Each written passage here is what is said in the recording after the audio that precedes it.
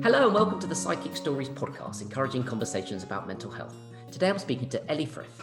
Ellie is a teacher and the founder and the host of the Chewy Head podcast, a mental health psychology podcast based on her own mental breakdown story of suicide and depression. Ellie, good morning. Hello, thank you for having me. My pleasure. How are you? I'm very well, thank you. Yes, how are you? Good, very well, thank you. We were just chatting earlier. The goal of today is to have an open and honest conversation about your mental health journey, to get some insight into the tools and techniques that have helped you along the way that may be accessible to other people. And by discussing your journey, what we're hoping to do is normalize these kind of conversations and encourage people to have these type of conversations and open up, because in my opinion, more talking, more openness, less judgment is better. Yeah, definitely. I think even having a conversation where you start by asking someone, how are you? You know, we do it so, it's just so rote, isn't it, to go, I'm fine, how are you? Yeah. And actually, you know, that rarely covers it, doesn't it? No, absolutely. And I think I was doing an episode a couple of weeks ago, and they're saying, you know, there's that two how are yous. There's yes. How are you? And then judging on the response, it's actually how are you? And often it's the second one where people actually appreciate. Yeah, that's what they say, isn't it? Yeah. I also think you need to have like an established relationship, don't you, in order to sometimes be able to feel confident and comfortable to actually say how you're really feeling. Absolutely. And I think if there's something that always comes out, it's trying to establish who your kind of confidants are in terms of that kind of mental health. And sometimes they're not your close friends or your best friends or your family. They are, I don't know, sometimes they're just people who get you and are on that same wavelength. Definitely, yeah. I know when I first had my breakdown, my mother-in-law would ask me every day how I was, and I used to it got to the point where I was like to my husband, can you just stop? Can you ask her to just stop asking me, because it's like the worst question you could ask. Yeah. At the moment, because obviously the answer was, well, I've never felt like it's the worst ever. Not particularly good, thank you. Yeah, and exactly. But I think that's a good response. No change since yesterday. It's still pretty bad. Yeah. Exactly. But speaking about your mental health journey, your breakdown, I would love to learn a little bit more about that. Yeah, sure. So in 2019, which seems years and years ago, which obviously it was, but it doesn't also at the same time, I was working in a school. I had quite a lot of responsibility for various different areas. If you're a teacher, you'll know that you can have all these different things that you're in charge of. Yeah. So I was doing quite a lot, and I was working very, very hard. I got up very early in the morning, would come to school for about 6:30, 6:15, and work 12, 13-hour days every day. Teaching is hard, really hard.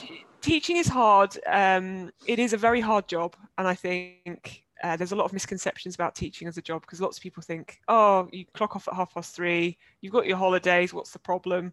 But in reality, I don't, that certainly hasn't been my experience. So anyway, so I was working really hard. I was on this kind of mission, I suppose. And I suppose the thing that I was I don't even really know where the mission was going, but it was going somewhere. And I knew that it would all be worth it when I got the results, or my students got the results that we'd worked so hard together for my year 11 cohort. And results day came, and the results that the students achieved were, in my opinion, not good enough. And not what I was expecting, and I just couldn't cope with it, because for me, the numbers, I've always had this strange thing around numbers being like, well, this is factual evidence that you are incompetent. You can't argue with numbers. And so I didn't take any, I mean, there were students in there who got 9s, but I didn't take any accountability for those, because I thought, well, that's just the student being amazing.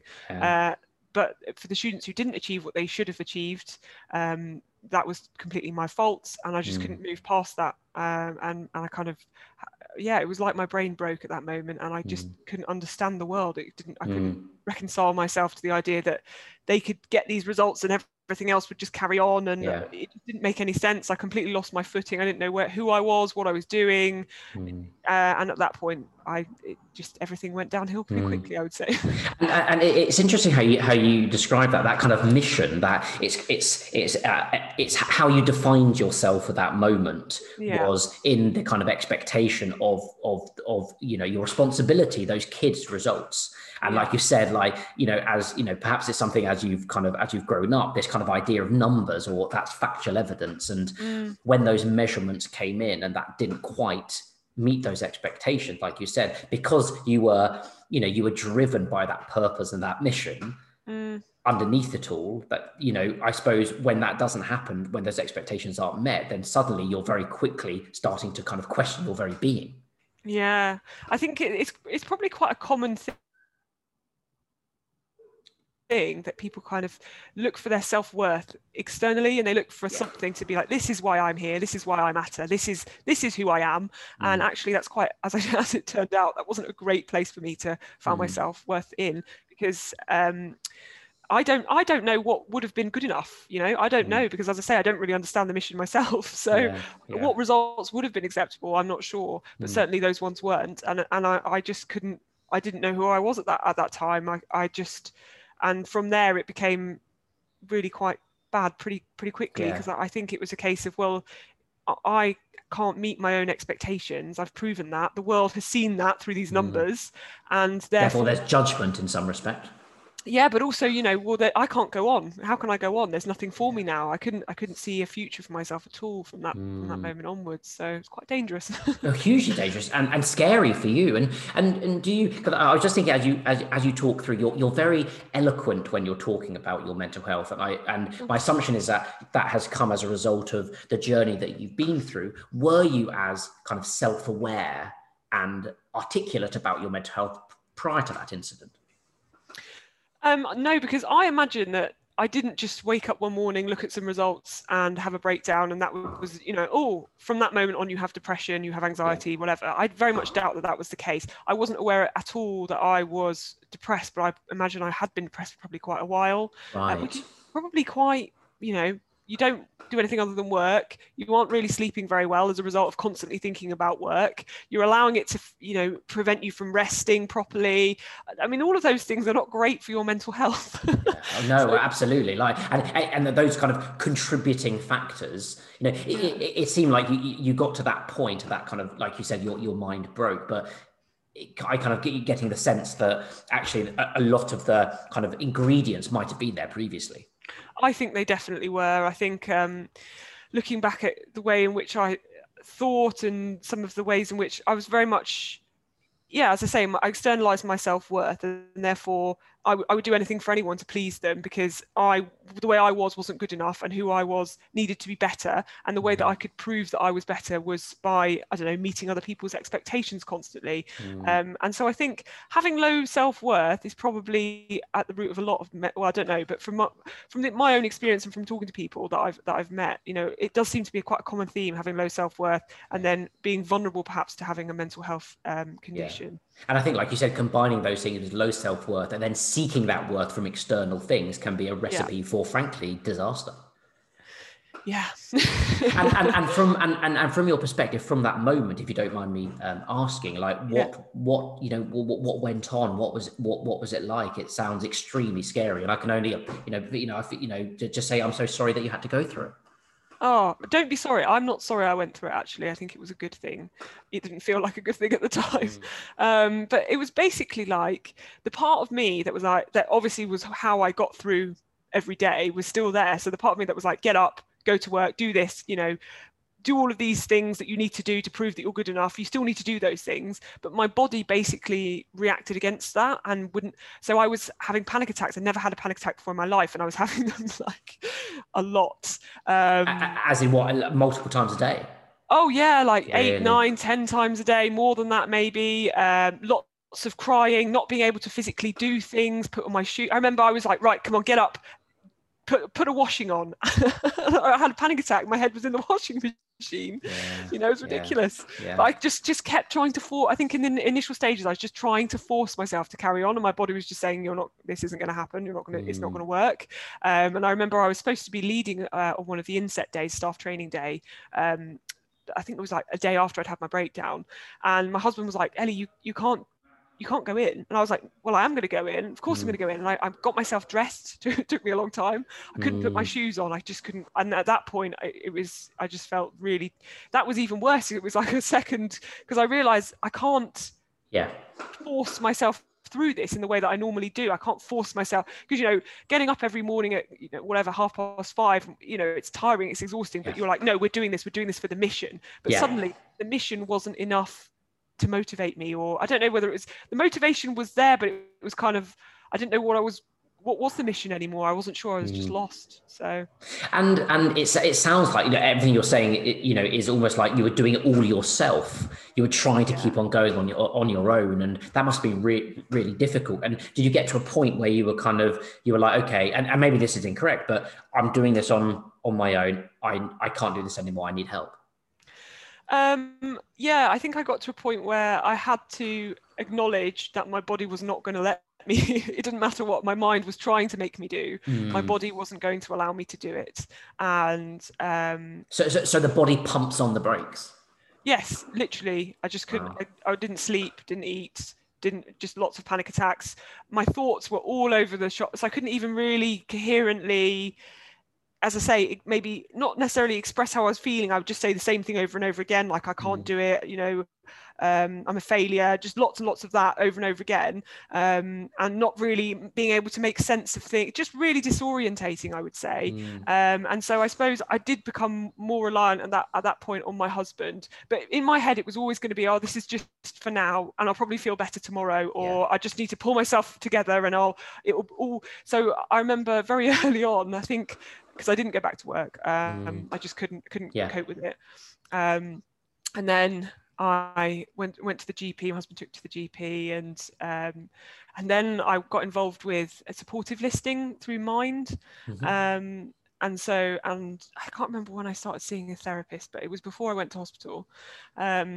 It all kind of blurs into one, but I remember being in this supportive listening discussion with this lovely lady at Mind, and I was like, I don't understand, it's been 2 weeks. It's been 2 weeks and I'm still like this. Like, when will this change? And she was like, you know, that's relatively quick, really, to expect any change.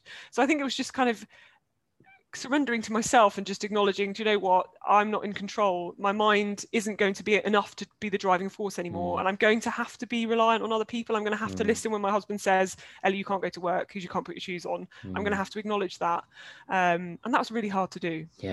And you know, that kind of you know, release, how did it feel when you released and surrendered? I think that's a really good word for it. Like, did it feel good in a way, that, or is it it's kind of not good, I still feel terrible, but I'm now ready to accept that I can't go on like this?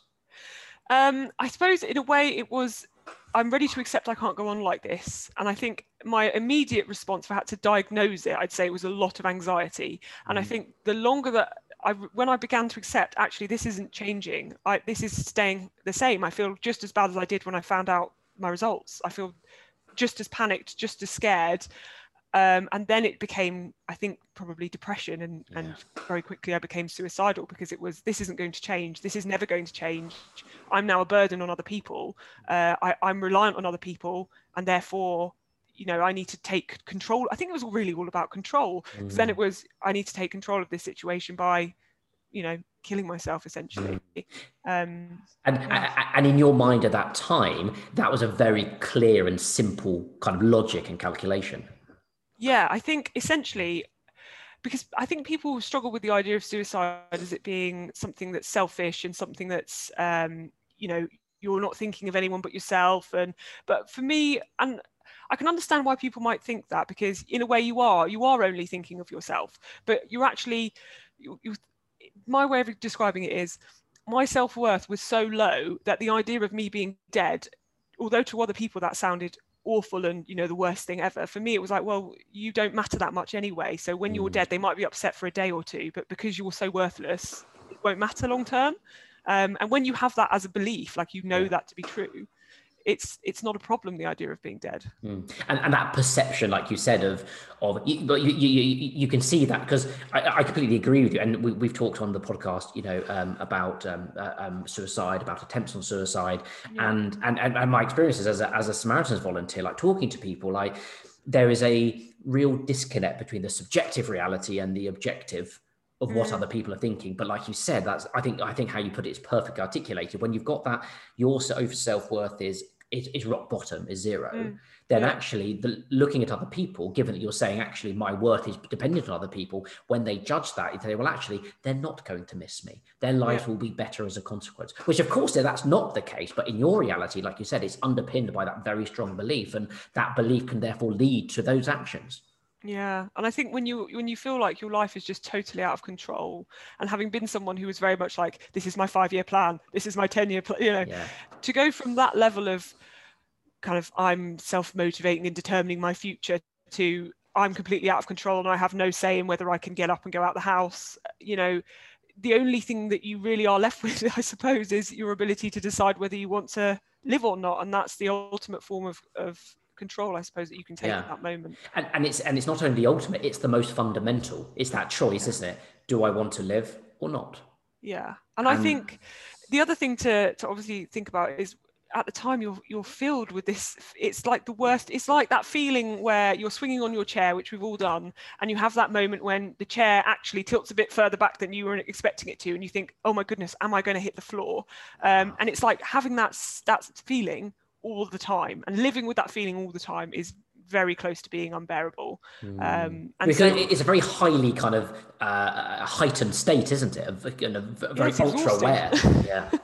It's exhausting. Your mind is just, and actually it's kind of calming in a way. It's almost like a form of self-soothing to think, actually you don't have to feel like this, you can just be dead. That's quite soothing. And when your thoughts are racing all over the shop and you think, oh, but I can hold on to this one thing, that's quite nice and reassuring in a way, or it was at the time, obviously. Yeah, and that's interesting. So actually, relatively speaking, compared to all the other feelings, thoughts, emotions that were going on, actually that the thought of that brought some calm and some reassurance and comfort, which I can only think could reinforce those thoughts. Yeah, and because the other thing is, nothing else made any sense. It didn't make sense to me. I've done X amount of work, the children have done X amount of work, but yet we've got these results. I want to go to work. My body's not allowing me to go to work, therefore I can't. So none of it's making any sense to me. And the one thing which seems to make sense logically, kill yourself and you'll be dead. That you can hold on to that because that works. The rest of it doesn't work at all. And thankfully we are having this conversation today, which is amazing. And I'd love to understand, how did you get to here? So was there a choice where you're saying, actually, I'm not going to go through with this, I'm determined to get better? Or was there another journey involved? Well, I then went on to attempt suicide, and then I ended up in hospital. I was transferred to a second hospital about halfway through I spent 3 months in total in hospital, and I was transferred to a different one about exactly halfway through. And I think moving to a different hospital was for me the moment when I said, maybe there is something else. I don't know what it is. And I think being okay with that and saying, I don't know. You haven't known this whole time when this chaos has been going on, and you still don't know what could happen. And previously your response to that has been, well, I'll just kill myself then because I don't want to not know. Whereas I was kind of saying, okay, well, we don't know what's going to happen. We aren't in control, but let's just see what happens. And I suppose having that small amount of curiosity and just allowing myself to have the space to just not know, that made all the difference, I think, in terms of me recovering and moving away from the idea of suicide. But I wouldn't say that it's, one day you feel suicidal and then you're like, oh, that was a silly idea, let's put that behind me. I think actually, I'll even now there are days when that is almost like a thought pattern that I've now bedded in, where it's a place that I can go to. And I think people are afraid sometimes to talk about that. And certainly when I was experiencing that and I'd left hospital, I was thinking, oh my goodness, I can't tell anyone because they'll put me back in hospital, or my husband will start really worrying about me. People will be with me all the time again. And actually, it's okay. It's obviously it's not ideal, but it's okay. And I think we're very afraid of suicide, the action, but actually the thoughts and all of those things surrounding it, they don't necessarily mean you're going to kill yourself. Like, you can have suicidal thoughts and that can be just how you're feeling at that moment, and that doesn't mean that you have to act on those thoughts. And it doesn't mean that anything bigger needs to really happen. You just need to wait those thoughts out, I suppose. And again, I think you put it incredibly articulately. Like, and I think that this is an area where I can personally relate to. Like in a similar experience. Yeah. Those having, I personally have suicidal thoughts since I was 14, and they're still here every day. Yeah. And it's difficult to explain to people that, like you said, your mind can just go there. Now, I could be sitting there and someone could hit me left field from, something from work, and it could panic me. And I'll think, okay, go to that tree now. That's where the mind goes. Yeah. But you can then, after years of work, can go, hold on, the tree's not going to solve anything. Like, there's another 20 steps before that I could perhaps try to maybe pull myself back and actually solve things. And actually, to be honest, I normally get to step 2 and I've solved the issue. Yeah. But it's amazing, like you said, the expansion of the mind. It can go there, and actually it can't retreat. It's almost irreversible, isn't it?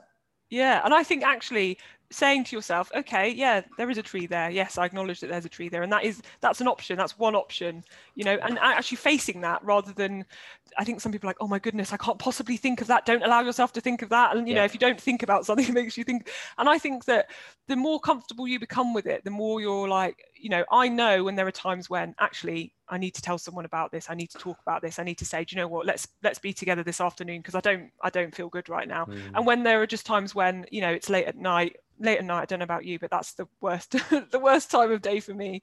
Well, I mean, there's only your thoughts and darkness, which I sometimes isn't think a recipe. And I've got a young daughter who's 2, and she obviously at some stages keeps me up at night. So when I'm not sleeping as well, it can go quite it can get quite dark quite quickly. But I think how you put it is really fascinating, that when initially you considered that attempt, that was the only solution. There's one solution. But actually, when you went to the hospital the second time, suddenly you're kind of thinking, hold on, that's not the only solution. And actually, there are maybe some other solutions that might help me. So, and once you've got that kind of when it opens the door and a little bit of light shines in, you can really cling to that, because, and I'm not sure if it's something about, there's a very deep urge to live in life in general, I assume, because that's how we've evolved over millions of years. But there's something, in the darkest moments, you can feel it. You can feel it cling on. It can say, I don't want to go down that route. I really want to go down that route, but I know this is going to be really, really hard, but I really want to cling to it. Yeah, when I was in hospital, in the first hospital, it's quite interesting, because I tried to kill myself a lot in that hospital, very unsuccessfully. And one of the times I don't want to disturb anyone, but I was making an attempt on my life, and another patient walked in on me and was like, oh, Ellie, this isn't what you want to do, and basically talked me down at that moment. Which was really interesting, because that patient was in there for similar reasons. So I just found it interesting that the idea of them killing themselves was fine, but the idea of me killing myself and then witnessing it, that wasn't fine, even though they totally understood that I would want to kill myself. And I think at that moment when they came in and they said, you're thinking this, you're feeling this, I know, and for them to say, I know exactly how you feel, and they really did. And I just thought that was really interesting, and kind of links to that idea of that spark and that hope that you're talking about, because, I suppose we're kind of innately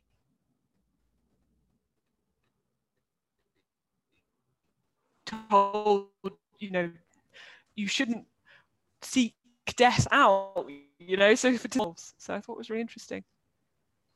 Yeah, and I think, and like you said, when that person walked in, how did they approach it? Was it almost in a very, very calm way? So, no, hold on, Ellie, no, you don't want to do this today. This isn't, this is how you're feeling. Or was it something that was kind of like panic? Because it seems like I can imagine like someone just walking in and kind of go, Ellie, no. Well, let's have a conversation. Let's talk it through. It's almost like for them, it's the most normal thing in the world to see, right? Yeah, it was. It was a very surreal experience. And interestingly, I suppose when you are a patient, you have this sense of community with other patients on the ward, because you have this thing in common, which is that you found yourself in this role of becoming a patient and losing maybe some of your agency, some of your control, some of your identity.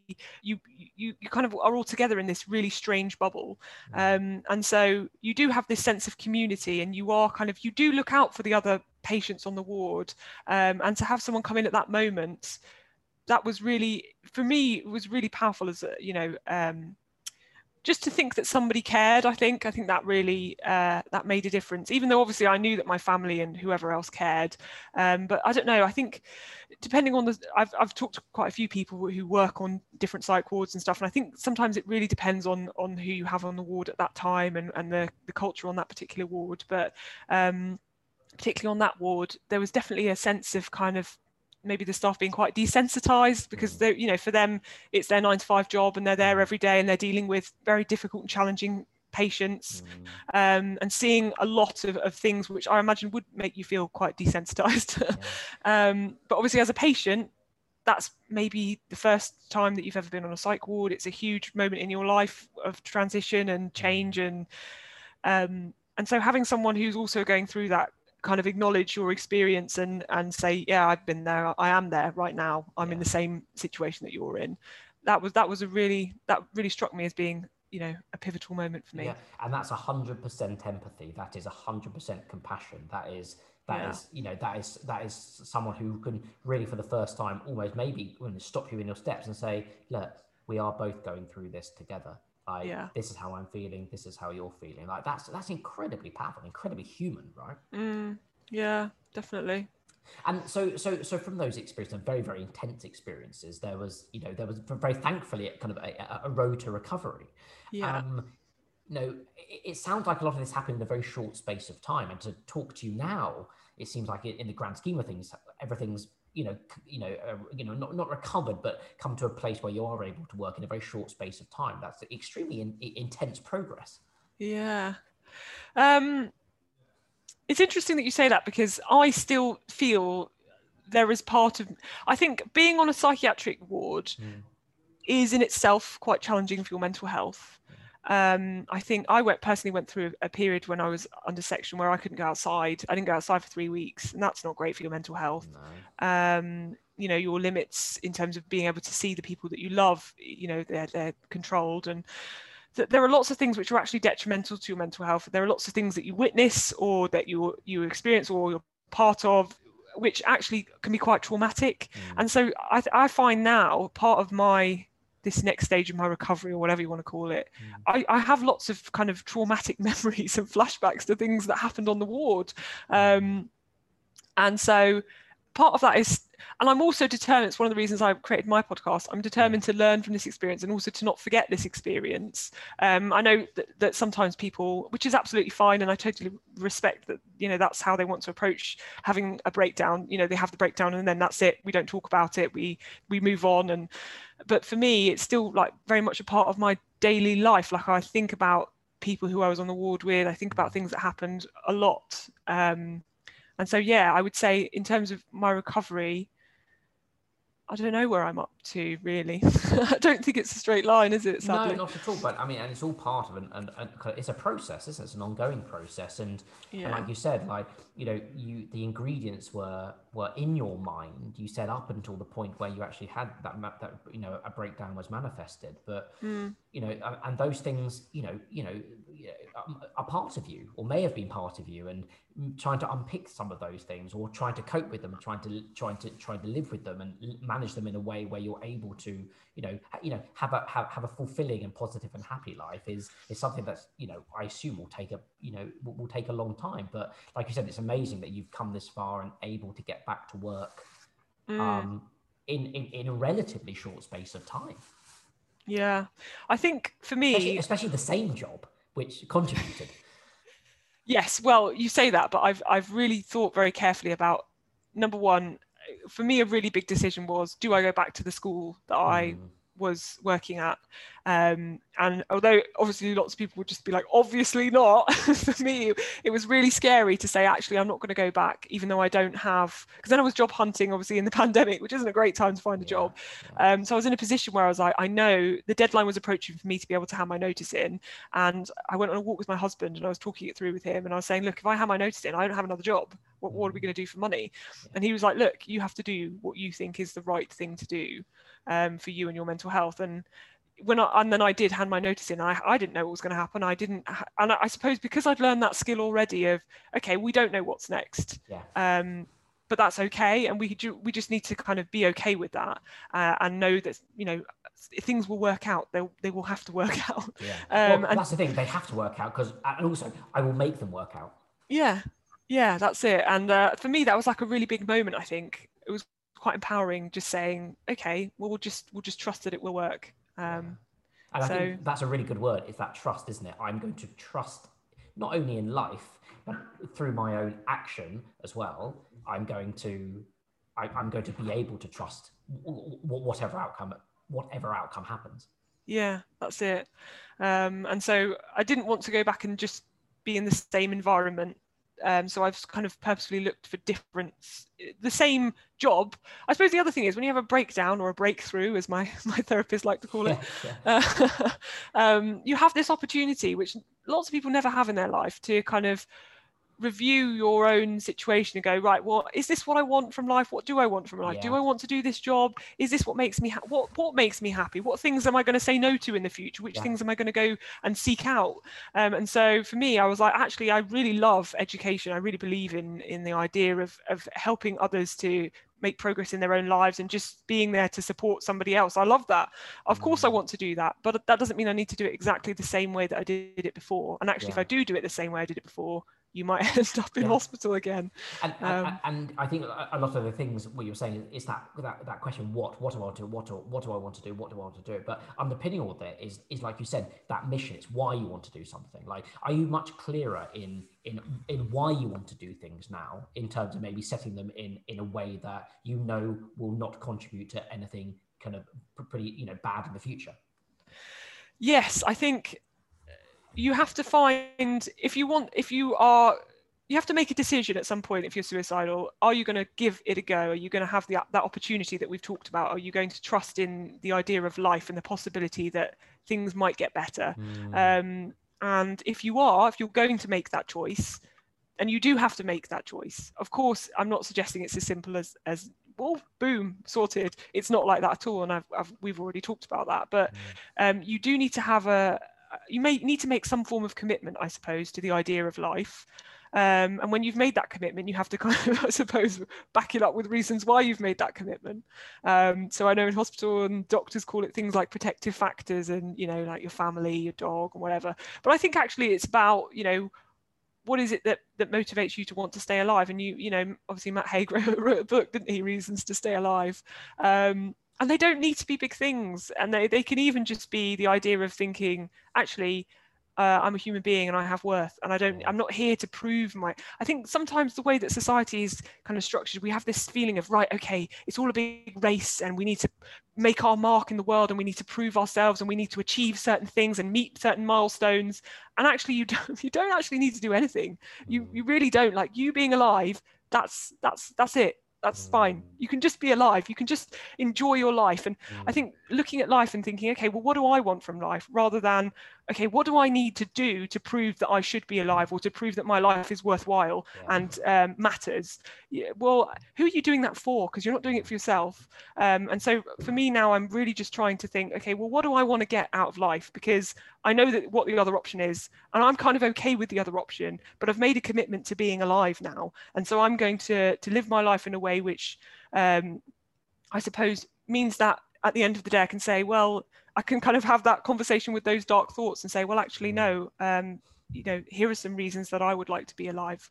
I don't know if any of that made any sense. No, but... I mean, hugely. I mean, in a hypothetical situation, because it's interesting you talk about kind of what, you know, the kind of the conditions or those expectations that society puts on it, or we put on ourselves as a translation of what we think society wants. It's something we talk about a lot. Like, do you feel like and maybe it's Britain? I mean, I think perhaps we can you know, both you and I as being in Britain can only talk about that. Do you get the sense that, and perhaps as a teacher, this would be an interesting kind of avenue.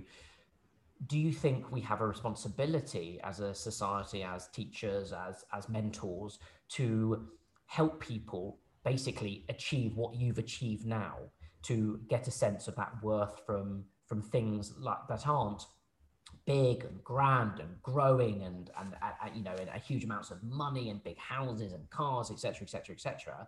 It seems like some people need quite a lot of help to kind of, I suppose it's to kind of, it's to find beauty and reason in those little simple things that we completely gloss over and take for granted in our day-to-day lives when we are chasing these big ideas and these big dreams, which seem to be celebrated in the world, in the media, but the reality is that they don't bring those internal senses of joy, of self-worth, of confidence, of capability to actually live a fulfilling and happy life. Yeah, I kind of labeled it as the when then mindset. When this happens, then I'll be happy. Yes, And that was my mindset, very much like, when I get this next promotion in teaching, then I will be able to be happy. But I mean, how I had no skills in terms of understanding how to be happy, so that would never have worked. And I think if you, even the way in which we talk to children in terms of like, oh, we're always asking them things like, oh, what do you want to be when you grow up? And oh, are you good at maths? And all of this. And you think, why are we asking them what they want to be? Why aren't we just okay with who they are? Why can't we just celebrate who they are right now and the things that they enjoy? Why does it always need to be about where you're going? We all know where we're going. We're going towards death fundamentally, aren't we? That's the end result. And so actually, we have this way of looking at life as like a machine that you're kind of progressing through, and that's quite sad because then you're missing out on actually living. So yeah, I think we should focus far more on that. And I also think school in a way sells a lie, doesn't it? Education, it sells this lie that if you work hard and you get these grades, then you can go on and do whatever you want in life. And actually, that's not the case. It's not the case. And the skills that you really need are resilience, empathy, you know, all of those things. In a way, they're just as important, if not more important, than having an A star.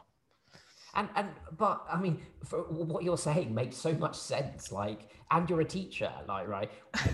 Why isn't education changing? What is it?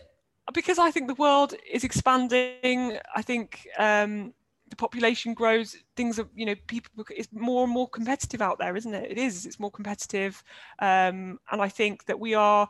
I think through the rise of social media as well, we're very kind of visually judgmental of people. You know, you look at a picture of someone's Instagram and right, okay, well they've got the expected body type, they've got a car, they've got, you know, so it's very easy to make these quick judgments of people and then dismiss the people who don't meet those expectations. And I think that probably filters into, you know, all walks of life. Sadly, I do think that schools are trying, I think, in their own way. But maybe it's a really hard challenge. Well, they're in the world. So yeah. And with that, I suppose the question as a kind of relative new parent as well. Like, I think it's fascinating how you said that. We're always asking about where people want to be, or what they want to do when they grow up, and you can see, even if you don't mean it, you can get a sense that someone, a little child, who doesn't necessarily understand or have yet the mental development to be able to, you know, to articulate how well you're putting it and to understand these things, to say, well, actually, there might be a little hint of, okay, well, why is someone asking me what I want to be? Why aren't I good enough? And you can see from a very early age that any thoughts that are created, or any patterns or beliefs that are created in that way, could be very damaging later on. Yeah, absolutely. And then, you know, you know, you only have worth when you have a profession or you're pursuing that profession, and look what happened to me as a result of that. You know, it wasn't great.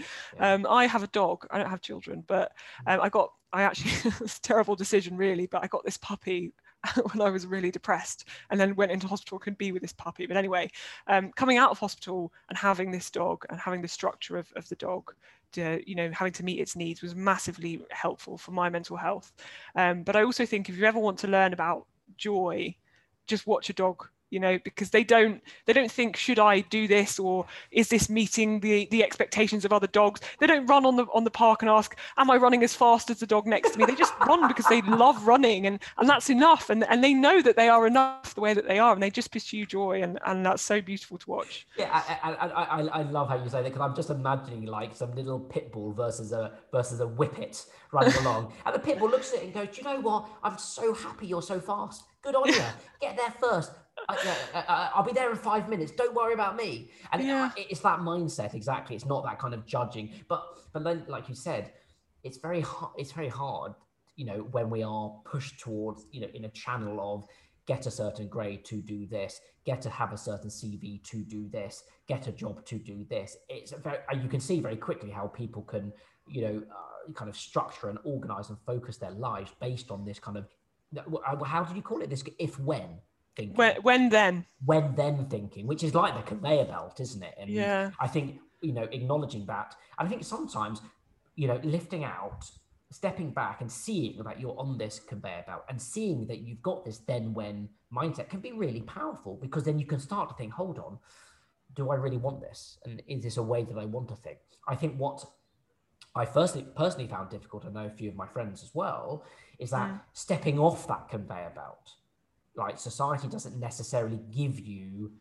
how to have a kind of a balanced and happy and alternative way of living. It doesn't give you those options. Like, it gives you some pretty average options, 3 or 4 in front of you. You look at the people who are in them, maybe who are 40 or 50, thinking, Jesus, is that's what my life is going to be like? Yeah. And that's quite powerful negatively as well. And I think there's another option is tough.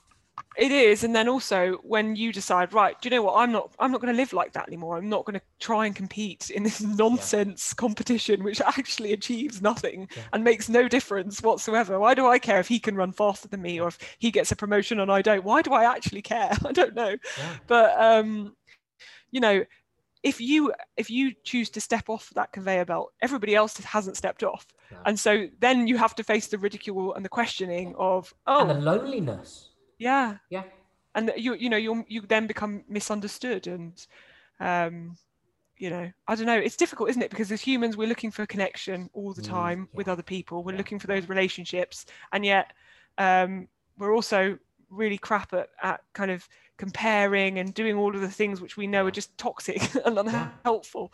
And it's interesting you say that, because when you do take the very brave step to go off that conveyor belt, often the comments you get from other people are underpinned by their own jealousy that they haven't been able to do that. You're trying something different, and maybe it's not jealousy, but there's some level of, again, a comparison of saying, well, I'm going to make you feel bad because I bloody wish I could have done that and I didn't. Yeah. And I think it's difficult because in your own head, you will still, it's not like you make a decision and then, the thoughts and the ways of thinking that have made you live that other way that the mainstream way of living, they don't just disappear. So when somebody external who's still on the conveyor belt then says those things to you, that confirms something in your own head which is underlying anyway. So but I kind of feel sorry for some people now, that I would have previously looked up to. I kind of think massive reframing, that, isn't it? Yeah, I think especially, I don't know, probably in lots of jobs, but definitely in teaching, it's this idea of, I was here until 8 o'clock last night, or I didn't stop working until 10. And it's kind of like, oh, wow, that's amazing that you've worked. It's this like one-upmanship of how hard you've worked. It's just, but then really, that's sad, isn't it? Why have you worked till 10 o'clock at night? What's that done for your mental health? What's that done for your relationships with your family? What's that done for your physical well-being? Nothing. And I think as you list all of those things, you have, there's a desire, and what I would love people to more embrace is designing a kind of balanced life that works for themselves. So you can have a combination of, acknowledging that in order to live a happy life, you do need work. Of course you need money. Of course you need, if you want a career, that's fine. If you want a vocation, that's fine. But you also need healthy relationships. You also need family. You also need exercise, good food, whatever it is. And taking all that into account, if you take all that into account, you realize that working a job 60 hours or 70 or 80 hours a week can't, something has to give. And if you're willing to do that and you're willing to sacrifice other things, then that's fine, because that in the knowledge of you doing that, then that's your decision, that's your choice. But to do it blindly and to think this is the way that I have to live, I mean, to me, it makes no sense, and it doesn't lead to, one, good decision making, and secondly, a fulfilling life. And there's one thing we know, like you said, there's one outcome to life, and it's death. Yeah. And for people who are lucky enough to be on the planet for 80 odd years, I think it's something like 35,000 days. And let's be honest, the first 15,000 I can't bloody remember. The last 10,000 are pretty average anyway. There's not many days left. Yeah. That's what I think anyway. Yeah, I know. I know what you're saying, and I think as well, if you, because that was my life completely out of balance, just one element really, and therefore if something goes wrong in that element, it really rocks your whole world. Whereas actually, if you have a balanced life and you have a family and you've got friends and you've got interests and hobbies, I didn't have any interests in hobbies. I didn't have time for them. Any exercise I did was like functional, not because I enjoyed it, because it needed to be done. It was on my list. Yeah.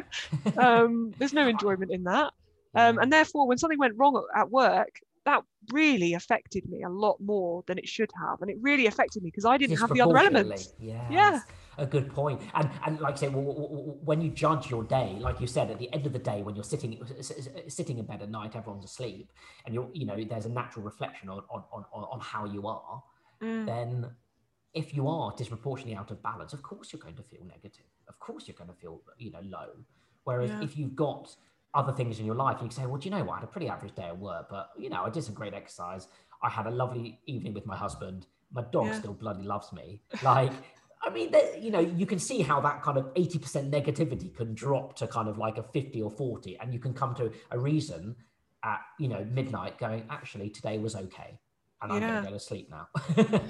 I was on my podcast. I interviewed this I think she was an IBS specialist, but regardless, she was talking to me about how actually when you acknowledge that you need support and you need this balance that we're talking about, then actually that makes you, because we kind of think, oh, if you say that you need help, or if you say that you're not a machine and actually you can't just work 60 hours and be fine, that you need this three-dimensional life around you, we kind of see that as a weakness. You're clocking off at 5, that's a bit weak.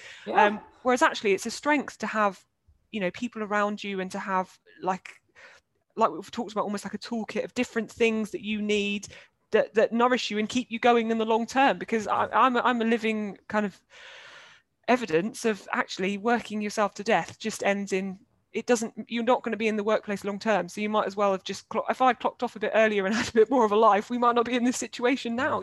So and based on those experiences, like, I'd love to ask you about the kind of the tools and tips and techniques that have helped you along the way. And I assume there was some very intensive support within hospital. Are there things that you do now on a day-to-day basis that kind of keep you afloat, keep you happy, keep you enable to reflect on your day? What do you do day-to-day to take care of your mind? Yeah, I would firstly say, in hospital, the first hospital I was in, as I say, it's a lottery. And in the first one I was in, the only treatment that was available to me was medication. There wasn't anything else. And so that was really hard. So if you are, I think as well, sometimes there's a misconception that people will give you help and you'll get, often the reason that you end up in hospital is because you're a danger to yourself or others. And it can just be a form of containment rather than treatment. So I think it's worth... It's a prison, right? How you described it. Certainly the first hospital was not conducive to me recovering, I would say, at all. The second one, they had loads of different things, occupational therapy, sensory room, all sorts of different things. But just, I think there is a misconception that, oh, you're in a psychiatric ward, you're getting help. You're not necessarily getting help. When I left hospital, I was actually discharged into the community, and I didn't have any support system in place. There was nothing put on for me because there was just huge waiting lists. So I didn't have any support. So I kind of went from being in hospital and having to ask for them to make me a cup of tea because you have no control over anything, to suddenly being like, oh, you're at home on your own. Which is scary again. Oh, it was terrifying, honestly, absolutely terrifying. But I realized that I needed to do things. I needed a structure to my day. So I did things like volunteer work. I wasn't ready for work, but I thought I'll do a bit of volunteering. I did a creative writing group. I forced myself to go out every day, and that made all the difference. And I know from my own experience that if you're feeling really depressed and really anxious and just the world is on top of you, you think that the last thing that you want to do or that you need to do is go out. And there were certainly days when the voices in my head, or whatever you want to call them, the thoughts were saying just be on your own, just don't do anything today, don't try anything. And actually acknowledging those thoughts and saying, well, yeah, but you need to be here, you need to be at that volunteer group on a Tuesday because they're expecting you to be there. And having that sense of purpose that made a difference, because then when I did leave the house and when I did go and do those things, I could then at night reconcile with those thoughts and say, do you know what, I did that today. You can't take that away from me because I've done it. So yeah, having a purpose to leave the house was really important to me. Exercise made a huge difference. That doesn't necessarily mean that you need to, you know, sweat or just going for a walk, going outside, I think is really good for you. Yeah, I always made sure I just did something positive that day, even if it was like, I don't know, cleaning the house, just something little. Something you could cling to in the past that say, yeah, I did it. Yeah, I think that's really important. I do think connection, speaking to people. So because I had a dog, I met like a dog group at the park, and you know, I'm still friendly with them now, and it's just lovely to have just a conversation with someone. It makes a big difference to your day. And I know particularly now in you know, the COVID chaos of the world and lockdown, some people don't have those interactions, and I think actually that is one of our, I think if you look at yourself as a plant, plants have certain needs. They need water, they need light, they need nutrients, whatever. Humans do as well. I think one of our needs is social interaction, and that can be different for different people. For me, having that daily contact with people on the park, obviously I've got a husband, whatever, he was at work, but having someone else to talk to, that was great. Some people might need more, some people might need less, that's fine. But for me, I definitely think social interaction is really important. Sleep, I was on lots of medication to help me sleep, but I needed it at the time, and that made a big difference. Exercise, colouring, for me, I find colouring really, really helpful for my mental health. There were days in hospital where I would just colour all day, and that was fine. Yeah, I'd say those are my things, really. But what's amazing is that everything you've described is, you know, you are able to do pretty much within, if we stop the call now, you'd be able to go and do one of those things straight away. There's no waiting list, and all of them don't cost anything. Yeah, I did have therapy as well. Yes. Definitely did do that, and I did actually have therapy via the NHS. But I would say, so for me, that was before I went into hospital, and she basically told me that I was too unwell for therapy, so I couldn't see her. So I think it depends on how depressed you are in terms of whether they'll actually see you. So, which I suppose at the time that conversation, when you're when you're either paying for therapy or you're going to therapy with the NHS, like hearing that, you know, hopefully it follows up with a referral, but that's not often the most helpful thing to hear, is it? No. I think, to be honest with you, what I learned throughout my journey is the moment that I kind of acknowledged, you know what, there isn't a medication or a person or a therapy individually that's going to be the cure. There isn't a cure. The cure, you know, you have to acknowledge that there is life, and you have to make a commitment to wanting to live life, and no medication is going to do that for you, no person, nothing. You have to do that yourself, and all of those things can be really helpful, but they're only helpful if you're willing to work with those things. You can't just sit there passively and expect things to happen for you. And I think for me, definitely that was a really big difference. And I think it's that willingness, isn't it, to give things a go. That commitment, that motivation, and it's the momentum, isn't it? If you've got that motivation, you start doing these things, even if you're in the darkest and lowest of places. You can cling to those things, and it can little things. I got up today, I got dressed, I put my shoes on, whatever it is, you know, those things are successes, and those things can start building. And there's something that's really, I don't even know, I can't quite know how to articulate. Maybe you can, because you're a very articulate person. that kind of, you know, it's almost like a momentum of resilience, of positivity, of happiness, that you can kind of, it starts to feel like you're on firmer footing, a better grounding. Yeah, so obviously being in hospital for 3 months wasn't great for my physical health. I didn't go outside for 3 months, for 3 weeks during that time. And so when I left hospital, I was physically very unfit. But I was like, do you know what? I need to exercise. I'm going to start running. And I would say to myself, do you know what? You're just going to go outside, and you're going to go for a little run. And if you need to stop, if it doesn't feel good, then stop. Okay. That's fine. Okay. Yep. But you've still gone out for that run. And when you've left the house, you've won. And so gradually, I then built up, you know, my fitness, I suppose. I'm not here to say I'm a marathon runner. That was never my goal, wasn't to be a marathon. I've no interest in doing that. But I can run now for 40 minutes, whatever, without stopping, whatever. And the point of that is, it's that idea of resilience that you're talking about. It's me not putting any pressure on myself, but also saying, you are going to do it. Yeah. It doesn't have to be the best thing ever, but just do it, give it a go, be open to it.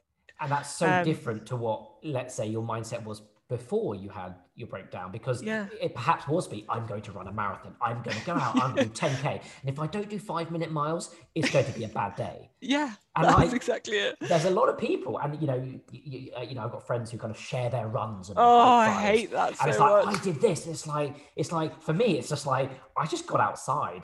I got my trainers on and I went for a jog. But you know what? 5 minutes into it, I ththought, screw this. I hate this. I'm going to walk for a little bit. But I'd already achieved what I wanted to. I felt good because I was outside.